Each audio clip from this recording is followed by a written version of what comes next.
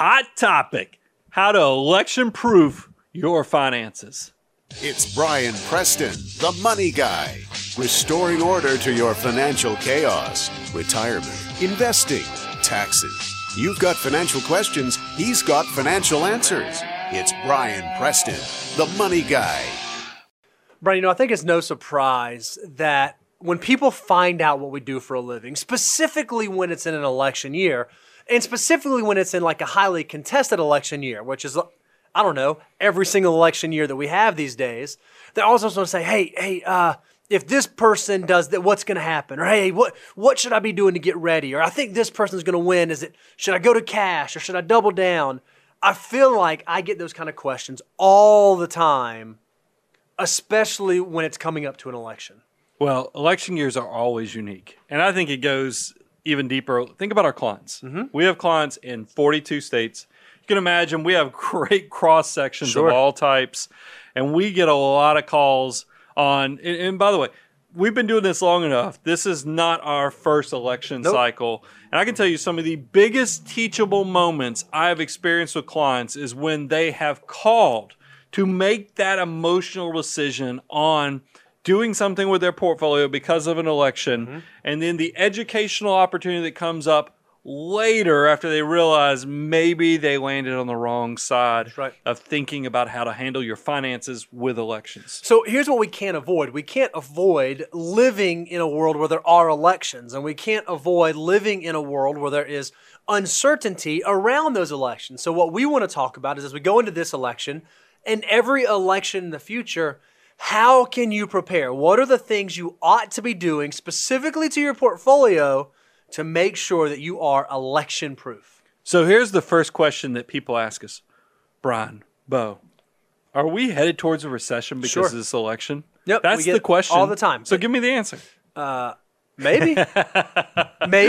Maybe not. We don't know, and neither does anyone else. So let's actually go. I want to go a little deeper because this is something that we looked at. Bo, I got to pick on you. You started working for me in 2008. Great time to start managing money. What was going on in 2008? The sky was falling from a financial perspective. It was a crazy downturn in the economy and happened to be a pretty big election year. Well, we were not as busy in 2008, so we actually created, this is before we started calling them deliverables or go to moneyguy.com/resources and download stuff. We didn't have any of that stuff, even though we did have the podcast. It started in 2006.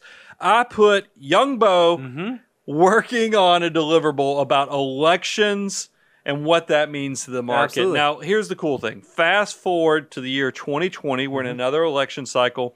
We gave the template that you created, your kind of backbone infrastructure to FTE Daniel, and he created a great research document to let you see what has actually happened historically with all the presidents since the 70s to now and the stock market, meaning the S&P 500. And in true FTE Daniel fashion, he did a much better job than I did. His looks a lot better. And this, I think, is so interesting.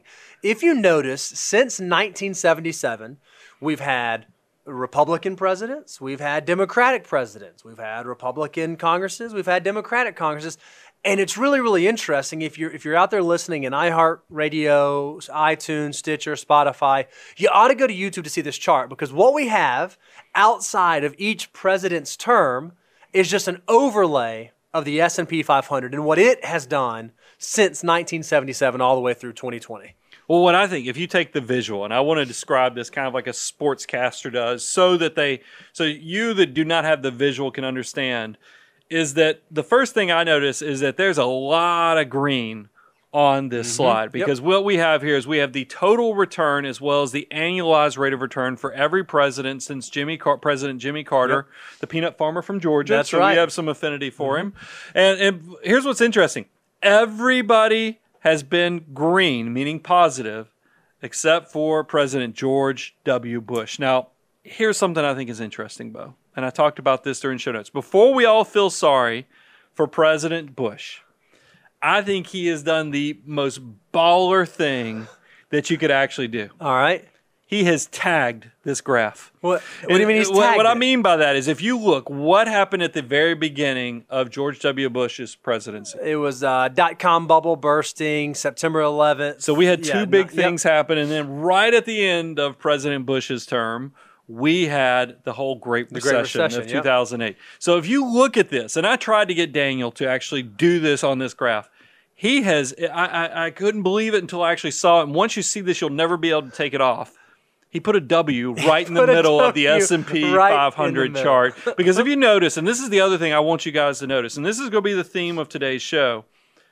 Yes, presidents matter. Yes, tax policy. Yes, spending of all government matters. But in the grand scheme of it, it looks like markets go up over the long term pretty good, whether it's a Democrat in office, whether it's a Republican in office, and we're going to go even deeper on that, and that probably is a great segue because, look, there's several different scenarios you can approach, and wouldn't it be nice if there were some data points we could put with this? Let's look at what does it look like just for Republican presidents all the way through to 1789, I believe. This is what we'd want. And what about Democrat presidents? What if we had a split Congress, meaning we had gridlock where you had a Republican or Democrat president, and then you had Congress be something completely different, or if you had just where they win in a sweep and they're all powerful. Now, you were pretty quick on flipping that chart over, but what did we find from our research? This is what I think is really interesting. Like you said, if we go back to 1789, looking at some composites, whether it's the S&P 500 or the Dow Jones or the Cowles Index, overall performance on an annualized basis, market made about 9.1%. That's the overall. Well, if you look at it, a Republican president versus a Democratic president in any of those years, it's either 8.6% or 8.8%. So really, really close. Not a whole lot of difference. If you look at a Republican sweep versus a Democrat sweep, meaning president as well as Congress in the same party, 8.6% versus 8.2%. And then what I think is really, really interesting, if you look at a divided Congress, Republican divided Congress or Democratic divided Congress, it's 8.7% or 10.9%. What I see here is, by and large, all those numbers kind of hover pretty close together. It's not like one of them's 12, 13% performance and the other's like 3 to 4% performance. They're all pretty consistent. Politics in general are very emotional. And I think that it's good to have charts and data like this because, guys, they let you step above and beyond just the raw emotionalism. And by the way, all the industries that are taking advantage of those emotions right now are on full alert. They're front and center. They're in front of you. They're in your ears. They're in your eyes. You need to take a step back and realize what really drives economies and markets in the long term is corporate earnings. Interest rates, just where the economy is in general with labor growth, productivity. Guys, this is what's important. And I'm thinking about it right here on the spot. Wish I'd have told FTE Daniel to put it. We have that great chart that we had Daniel put together that basically shows how if you look at the financial markets over the long term, it visually looks like you're walking up an ever-growing mountain with a yo-yo.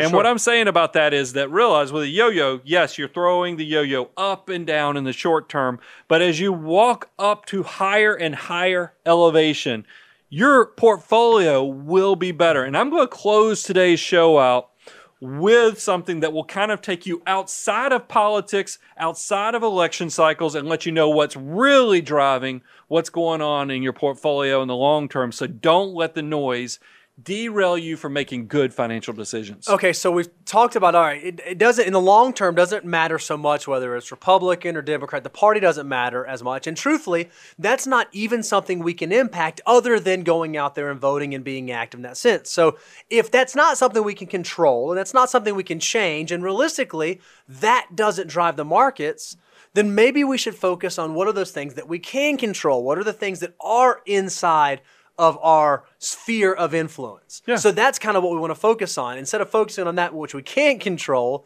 let's pay attention to those things that we can control. After you've already made the decision on you're going to vote and you go vote, you really have no more control other than that. So let's talk about the things you can control that's outside the election cycle. And the first thing I think is important, Bo, is talking about basic portfolio structure and advice. And this is something, let me play off a scenario for you. We have received several calls.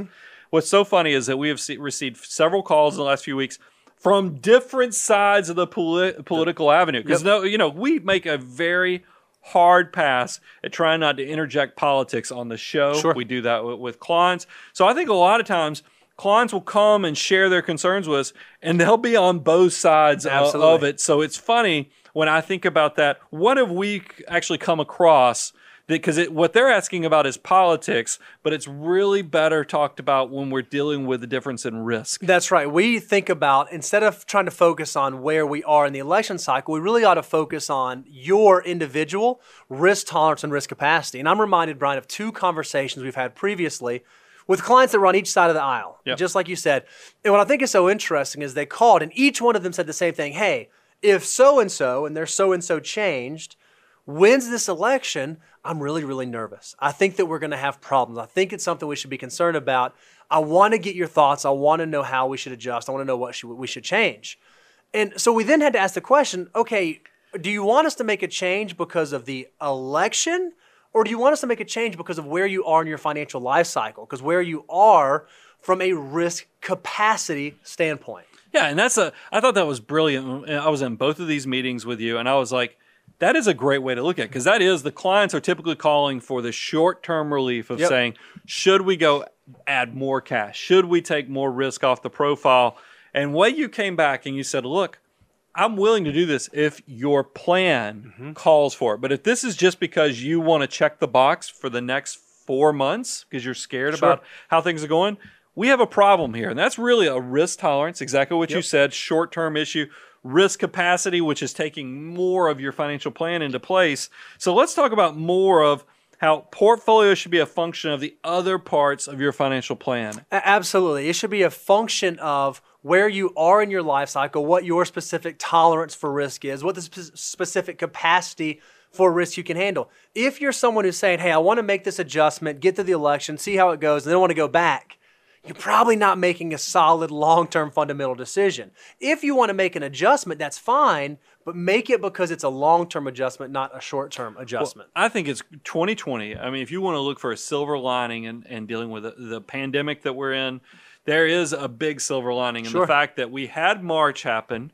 We had the markets get beat up in a very short period of time. And then guess what? They've actually had their V-shaped recovery. Now, it remains to be seen. Do we stay in a V, or are we going to let, President Bush is going to get another W put on the scoreboard?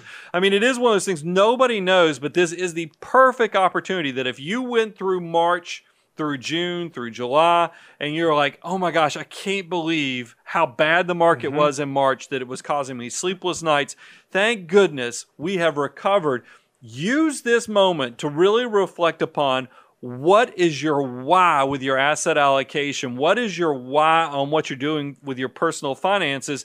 And make sure that your asset allocation reflects that. If you did get very nervous during March and April, you might need to take this reset opportunity where the market has recovered the majority of it and go ahead and get that portfolio to reflect what you really desire and need. Now, look, this is a hot take, all right? And this is going to be a little controversial. 2020 has been a great year. And this is why 2020 has been a great year. It's allowed us to see a market cycle much more quickly than we have previously. Again, if you look at the chart, from the S&P 500 dropped almost 34% from February 19th through March 23rd, which was a period of only 24 trading days. But if you go from March 23rd all the way through September 4th, it's increased 53.2%. Most often when we see a downturn and we get nervous, we get uncomfortable, we aren't given the benefit of having the market come all the way back for us to make an adjustment. A lot of folks make a bad decision at the bottom. So if you were someone who was, just like you said, in the first and second quarter thinking, oh no, what have I done? This doesn't feel right. You have a great chance right now, not because of the election, but because of where the market has moved to reassess where you are on the risk spectrum, where you are in your portfolio. We aren't often given that chance. It's a pretty unique opportunity in 2020. Yeah, it does. It definitely gives you a measure twice, cut once on the risk profile. You can take into account years to retirement and how much liquidity. I mean, if you found that you were scared where your next dollar was going to come from, use this as an opportunity to make sure you have the appropriate cash reserves. All of this, I mean, look, if you take into account everything that has happened in 2020, we really have packed a lot into this year. And it is a great chance for you to go look at risk management. Sure. We've already talked about risk tolerance, risk capacity. What about disability insurance? What about job security? You're probably having more thoughts on that. Household income sources, retirement income sources in the future. All these things have come into play in 2020. This is the time to make sure that they reflect your why and you have a financial plan that actually is, is very proactive towards this stuff instead of waiting for the next bad thing to happen and you react to everything. Because that is the wrong time to make adjustments in your plan. You need to be proactive. You need to be on offense with making sure your financial plan is right. So if you were someone who didn't need to make an adjustment, did feel okay going through that, it's really, really interesting to see where we are now. Again, the market dropped 34% and then it made back 53%. Well, if you look at it, as of September 4th, the index is up about 40 points from its high in February, about 1.2%, or year to date, up about 6%. So even though it's been this crazy walk, if you stayed the course, and if you were someone who was dollar cost averaging into the market, and if you were someone who took advantage of strategies like tax loss harvesting, instead of trying to tweak your allocation at the bottom, then you are probably sitting in a fine place right now. That should just be a reminder that even though things may be crazy going on around you, if you have a good plan in place, that plan is good before the craziness happens, it's good during the craziness, and if you can stay the course, it will be good after the craziness. A lot of times when you have chaos around you, you should just stand still. That's exactly right. I mean, that is so powerful if you can just understand that. So let's talk about something you can control. And I want to kind of talk about how should you handle your portfolio. And you guys know we love doing by age series. Yeah, because it changes, right? Well, I mean, that's the thing. That has become, if you go look at our most popular videos, it's because we have become known as the guys that will lay out. We don't give you all cookie cutter, one size fits all type portfolio analysis. We don't give you financial planning for just all the way through. We actually make adjustments by age. Sure. So we want to talk about how should you handle your portfolio by age. So here's the first one. How millennials should election-proof their finances. All right, so if you are that person that falls into the millennial category, and I don't even remember the ages now, but this is folks in like their 20s and 30s, right? That's millennial. Does that sound right? And you're probably thinking, "Oh man, I gotta do something, right? This election, whether it goes left or right or whatever, I got to do something, right?" We want to equip you to know what you should be doing and how you should get your portfolio ready. So we did this by the age, and we put millennials in here. And Bo, I want to give you a compliment because I feel like I do fall prey. Maybe it's because I'm getting older and all the people you hang out with.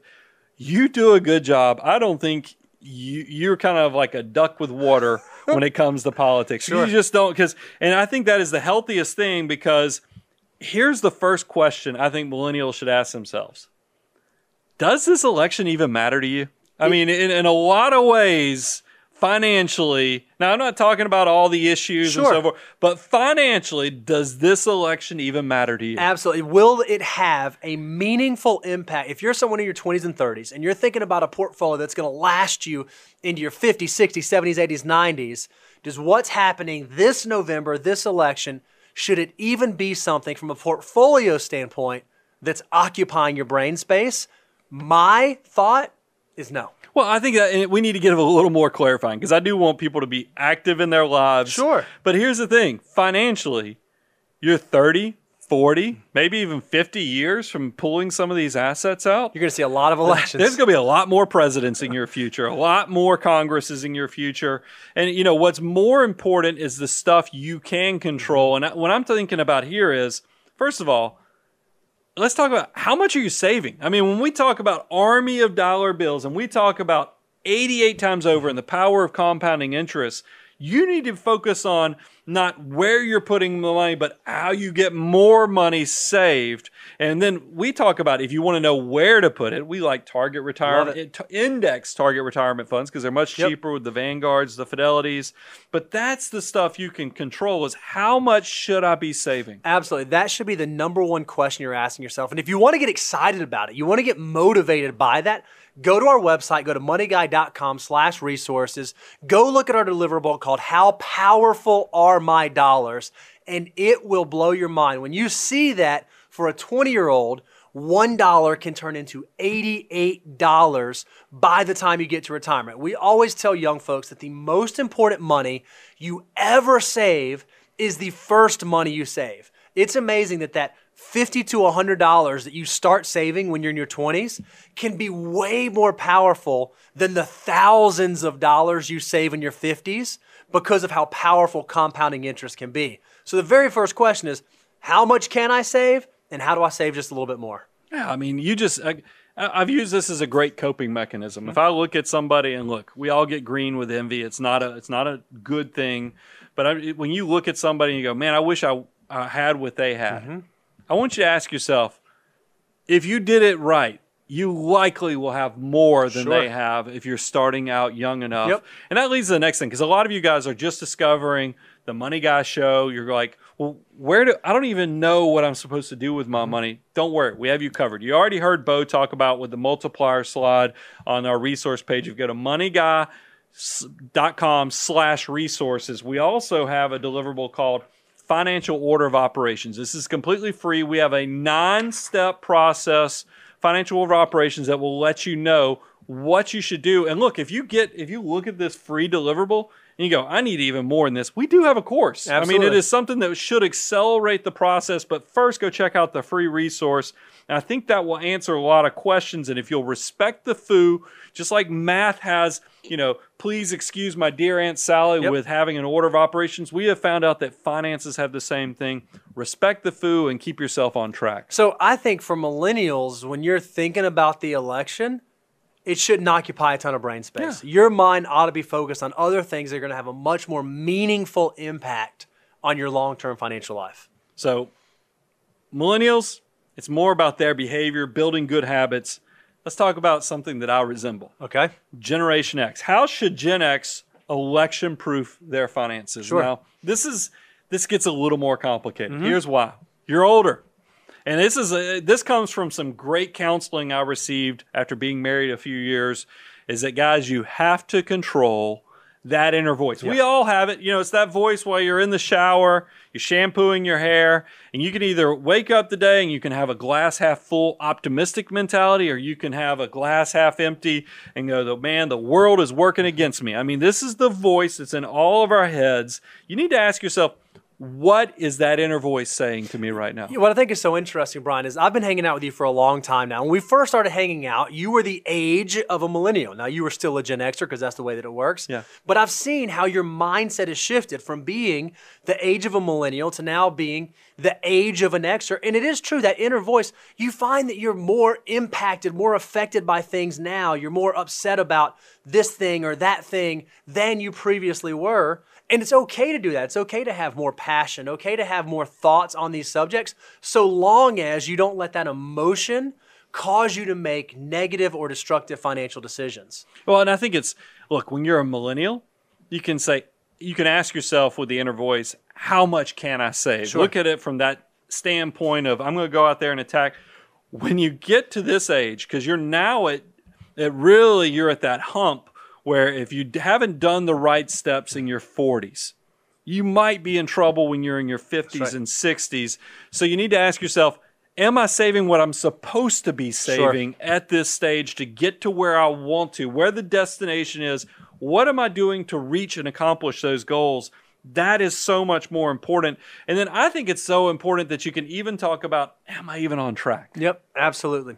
I think one of the things that we talk about are, what are some of the metrics that we can use to assess whether or not, when we are in our 40s or getting into our 50s, am I on track? Because the two biggest questions people always ask us is, am I on track and where am I headed? How do I know if I'm moving in the right direction? Am I on the curve? Am I behind the curve? Am I ahead of the curve? Do I not even know where the curve is? Well, one of the things with us, we want to equip you with some tools that you can use, some very easy back-of-the-napkin math you can do to figure out, am I where I'm supposed to be? So it's cool when we talk about am I on track, because we have put together some pretty good resources. And here's what I think is interesting. This is You guys know I'm a big fan. Millionaire Next Door. Huge fan. I mean, it's up here, right next to us. I didn't write it. But yeah, we proudly display Dr. Stanley's book front and center because it was the book that in 1996 put me in a completely different orbit of where I was going with my future. Yep. So I give it a lot of credit. And one of the things I loved about Millionaire Next Door is it had a formula in there. And this formula is pretty simple. All you have to do is you have to multiply your age times your income and then divide that number by 10. Now, look, when I did that and I got the book and I was in my early 20s, I was pretty upset. And that's just to be an average accumulator of wealth, right? Yeah. He even talks about in the book, if you want to be prodigious, you got to be double that number. You got to be 2 times that number. Now, there's a problem with this formula, but Bo is nerdy enough that he fixed it. Is that I think for anybody under 40 years of age, the Millionaire Next Door formula doesn't take into account that you're so young, you haven't had enough time for your army of dollar bills to work, plus your income is doing all kind of crazy things while you're in your 20s and 30s. So here's what I would encourage you to do, is you still use the same formula. It's your age times income, but your denominator, your divisor, what you're going to divide by is actually going to be 10 plus how many years until you reach age 40. So let me give you an example. Sure. You're 25 years of age. Yep. You're 15 years from 40. You're going to add that 15 to the 10. So you'll actually divide your age times your income divided by 25. It's a much more realistic metric. And what we want is we want our folks that are in their 20s or in their 30s or in their late 30s to not get discouraged, not think, oh, well, I'm never going to be there. This actually gives you credit for not having the time to build up to get there. But once you cross over 40, just like you don't get the grace of am I saving enough, of how much should I be saving, it's am I saving enough, you don't get the grace of the age anymore. You do have to make sure you are hitting this average to prodigious accumulator of wealth multiple. So that leads to, because once you know what is a prodigious accumulator, you know where you are on track for that. The second part is, do you know what your burn rate is? This one I'm always amazed by because this is one of the very first questions I always ask prospects in the call. Like, hey, how much does it take to run your house month to month? And I'm amazed when folks are like, oh, I don't know. Because a lot of folks don't like tracking. They don't want to budget. They don't want to use the apps. And that's okay. You don't have to. But you really ought to know what it costs to run your household. So a really easy thing that you can do, and look, this isn't scientific, but it gets you pretty darn close. Go pull last year's tax return. Take out what you paid in taxes. Take out what you saved.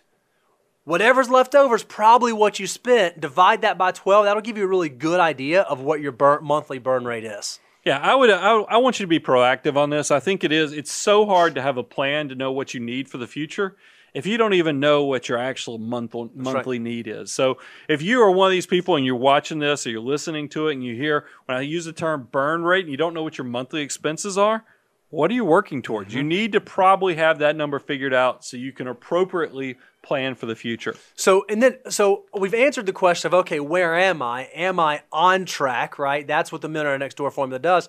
Well, then the next question I want to ask is, what am I working towards? Because that formula just kind of says where you're supposed to be today.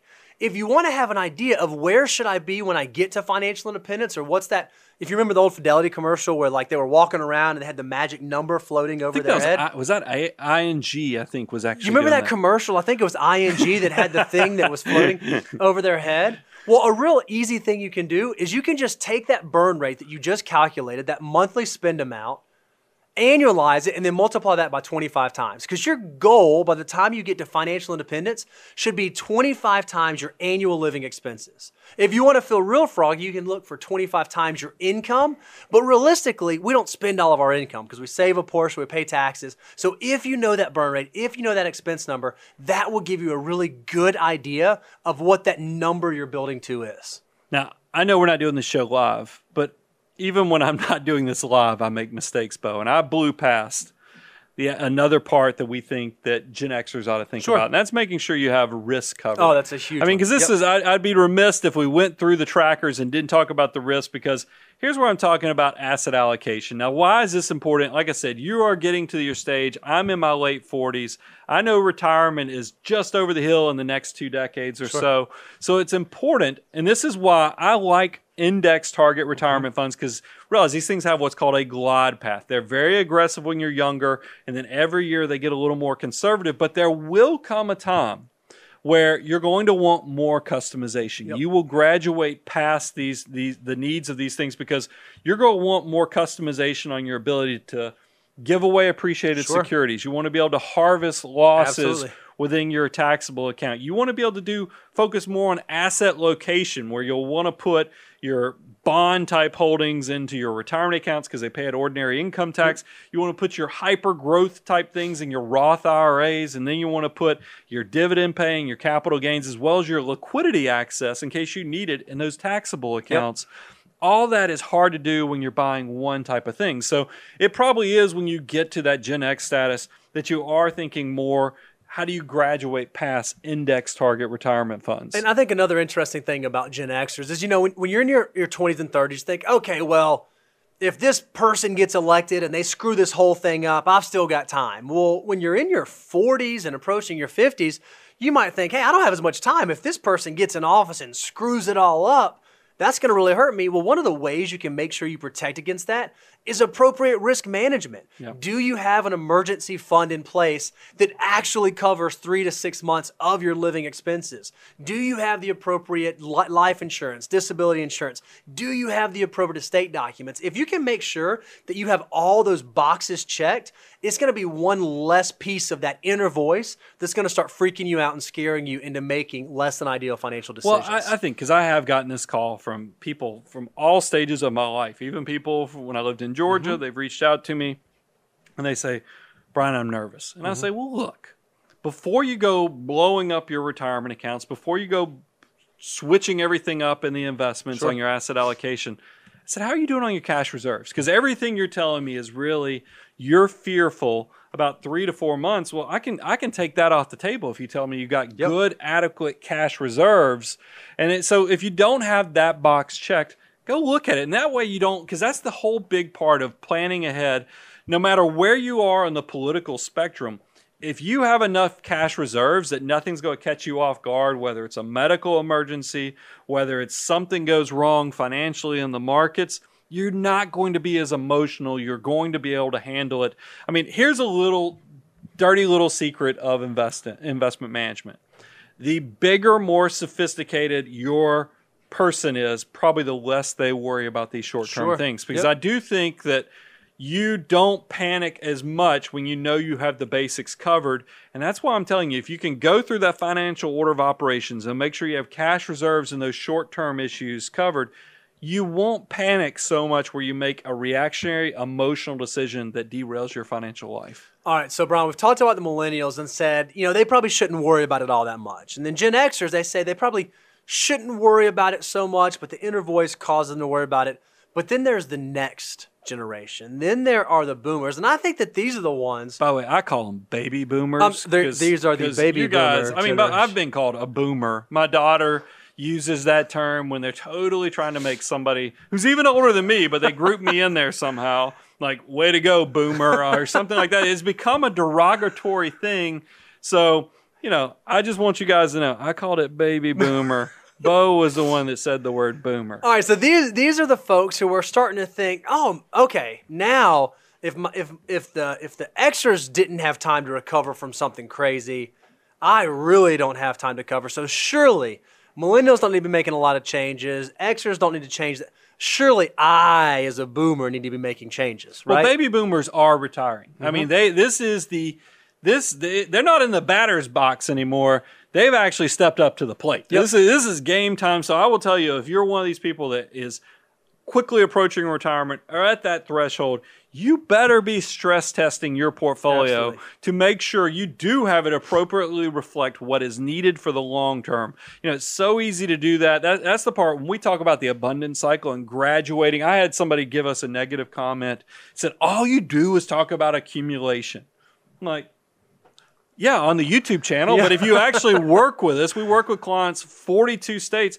This is exactly what we help people. This is what you're supposed to graduate to the next level so we can add that sophistication. Because guess what? Guys, I can't give you one size fits all for every 40 to 65-year-old on what their allocation looks like, what they should be doing, because every one of you are different. You live in different states. You have different risk profiles. You have different incomes. You have different asset accumulation levels within all the different accounts. We can't do content that covers all of that. It's much easier to get you excited about saving.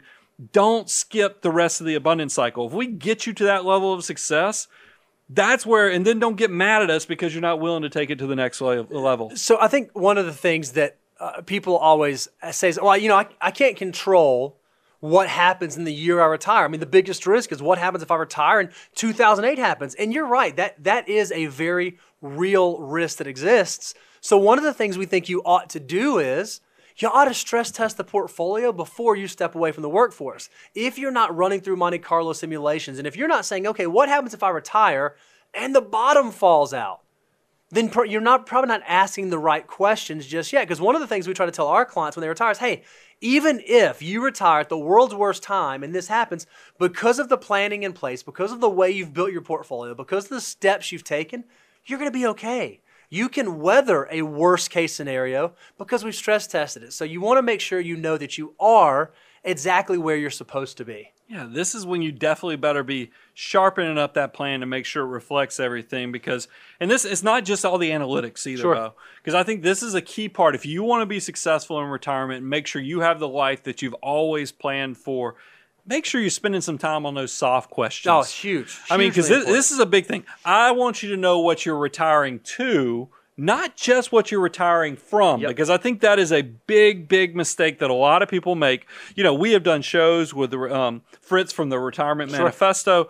There's a lot of talent and a lot of time that you need to spend and resources on making sure you know exactly where you're going in retirement. And have the other question to ask is, have I made the appropriate shift, the appropriate adjustment as I prepare to move from accumulation to decumulation of my risk to non-risk assets? And a big piece of that is, do I have the appropriate emergency reserves? If I know that I've got 18 to 24 to 36 months of living expenses in cash, I don't care what the market does in the next 1, 2, 3 years because I know that I have enough risk-off assets to cover my living expenses to give the market time to do what we just saw on the slide at the beginning, what it does. It's going to recover. It's going to come back. You just want to make sure you have enough time that you can let your assets recover and come back. Well, and I think that you just said something that's a key point.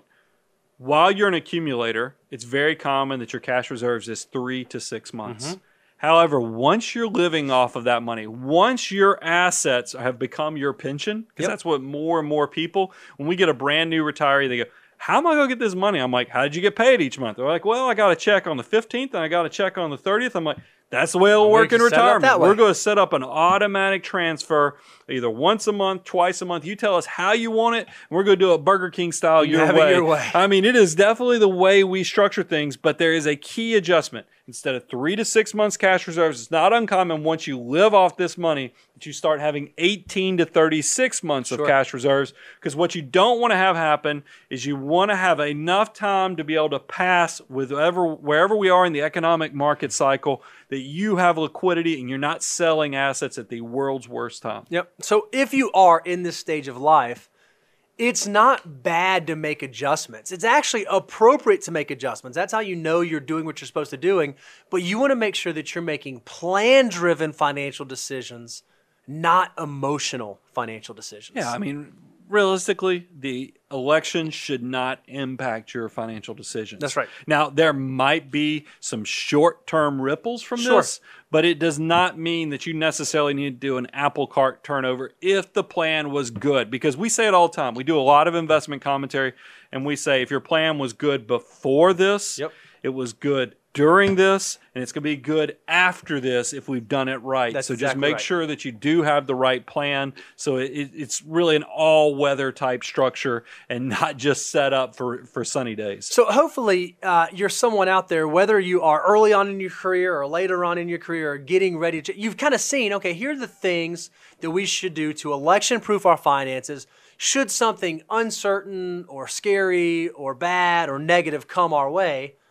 But perhaps there's more to the story. Perhaps it's not all, oh no, pending scary election stuff. Maybe there's something else we ought to be thinking of. Well, I wanted to close this show.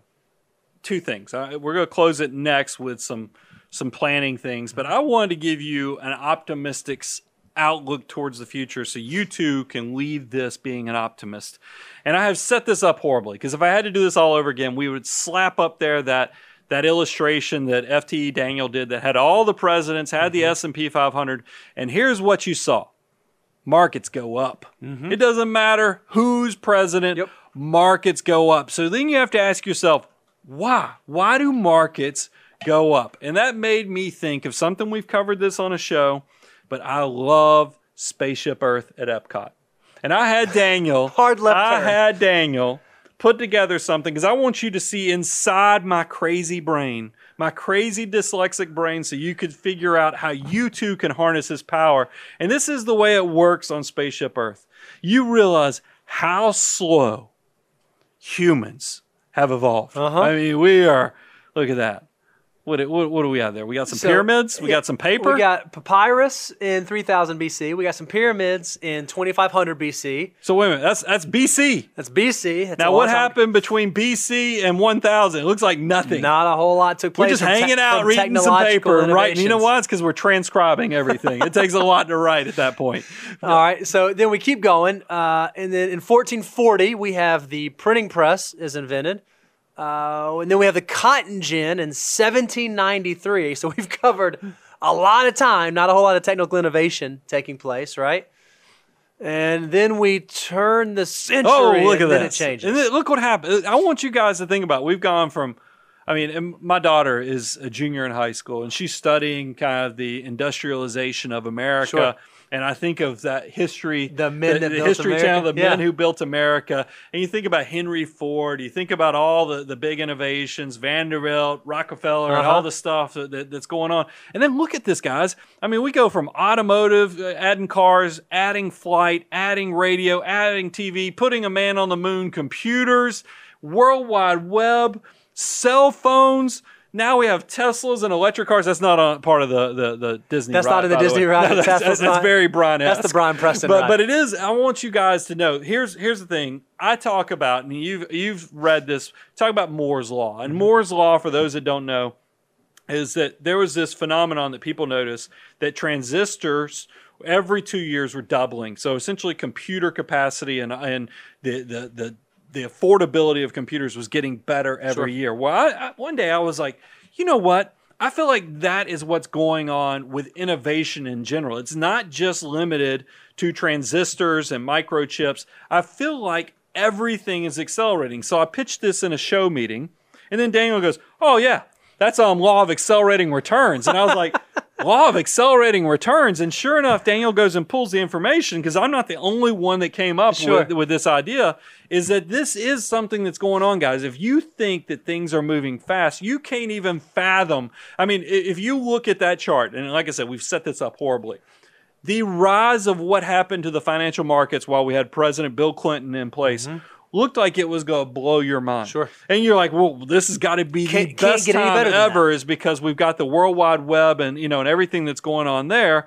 And then you fast forward under President Obama and President Trump before we hit this pandemic, and you're like, holy cow, it kind of eclipses what happened under President Clinton. And guys, this is innovation. You think about all the things that are going on right now. Look, we have people in the medical space, and you think about what they're working on, even in this pandemic with vaccines. Do you see how fast things are moving? A lot quicker than it has previously. Things are moving so much faster than any other time in history. It's not going to stop. I mean, while I'm doing this, the creepy robots that are around us. My phone on my watch is ringing. We had, by the way, while we were doing this show, we have, and I hate to say its name because it'll wake up and listen, but it's the Amazon listening device.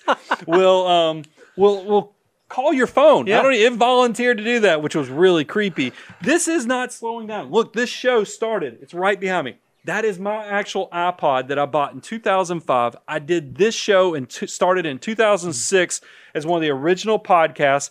And look at us. We've even evolved where we have a studio full of cameras.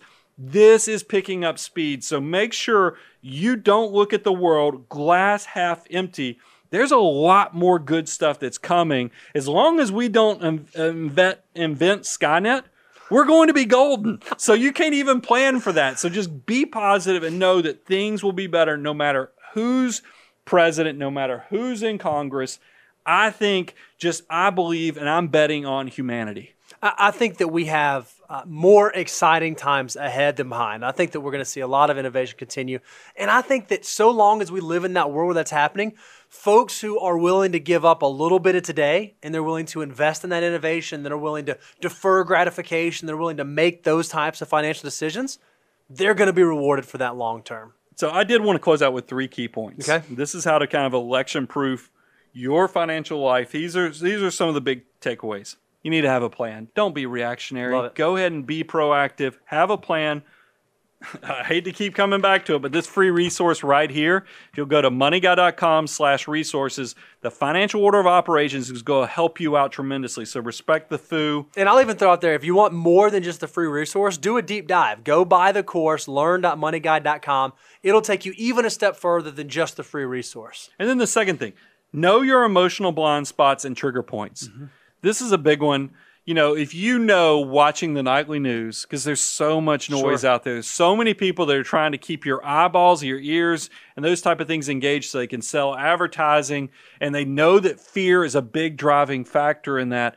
Maybe you don't need to watch those shows. Yep. Take that off the table if you know it stresses you out and causes you to react instead of have a plan. And then the third thing, take time. This is an important one. Just like I was talking about those soft, emotional things that you need to nurture your spirit, you need to nurture your outlook.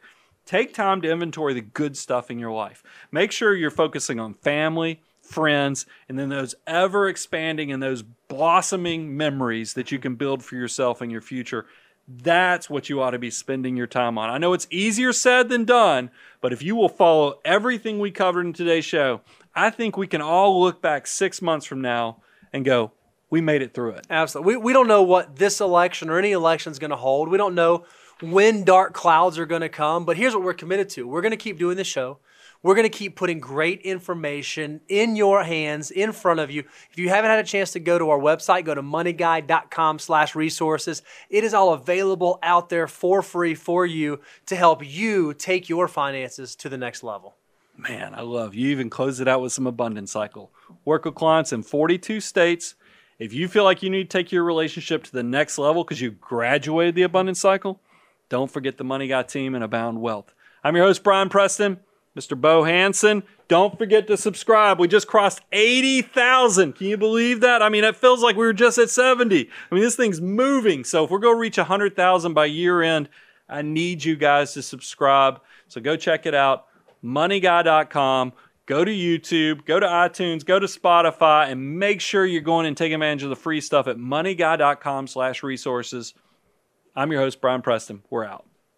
The Money Guy Show is hosted by Brian Preston. Abound Wealth Management is a registered investment advisory firm regulated by the Securities and Exchange Commission in accordance and compliance with the securities laws and regulations. Abound Wealth Management does not render or offer to render personalized investment or tax advice through The Money Guy Show. The information provided is for informational purposes only and does not constitute financial, tax, investment, or legal advice.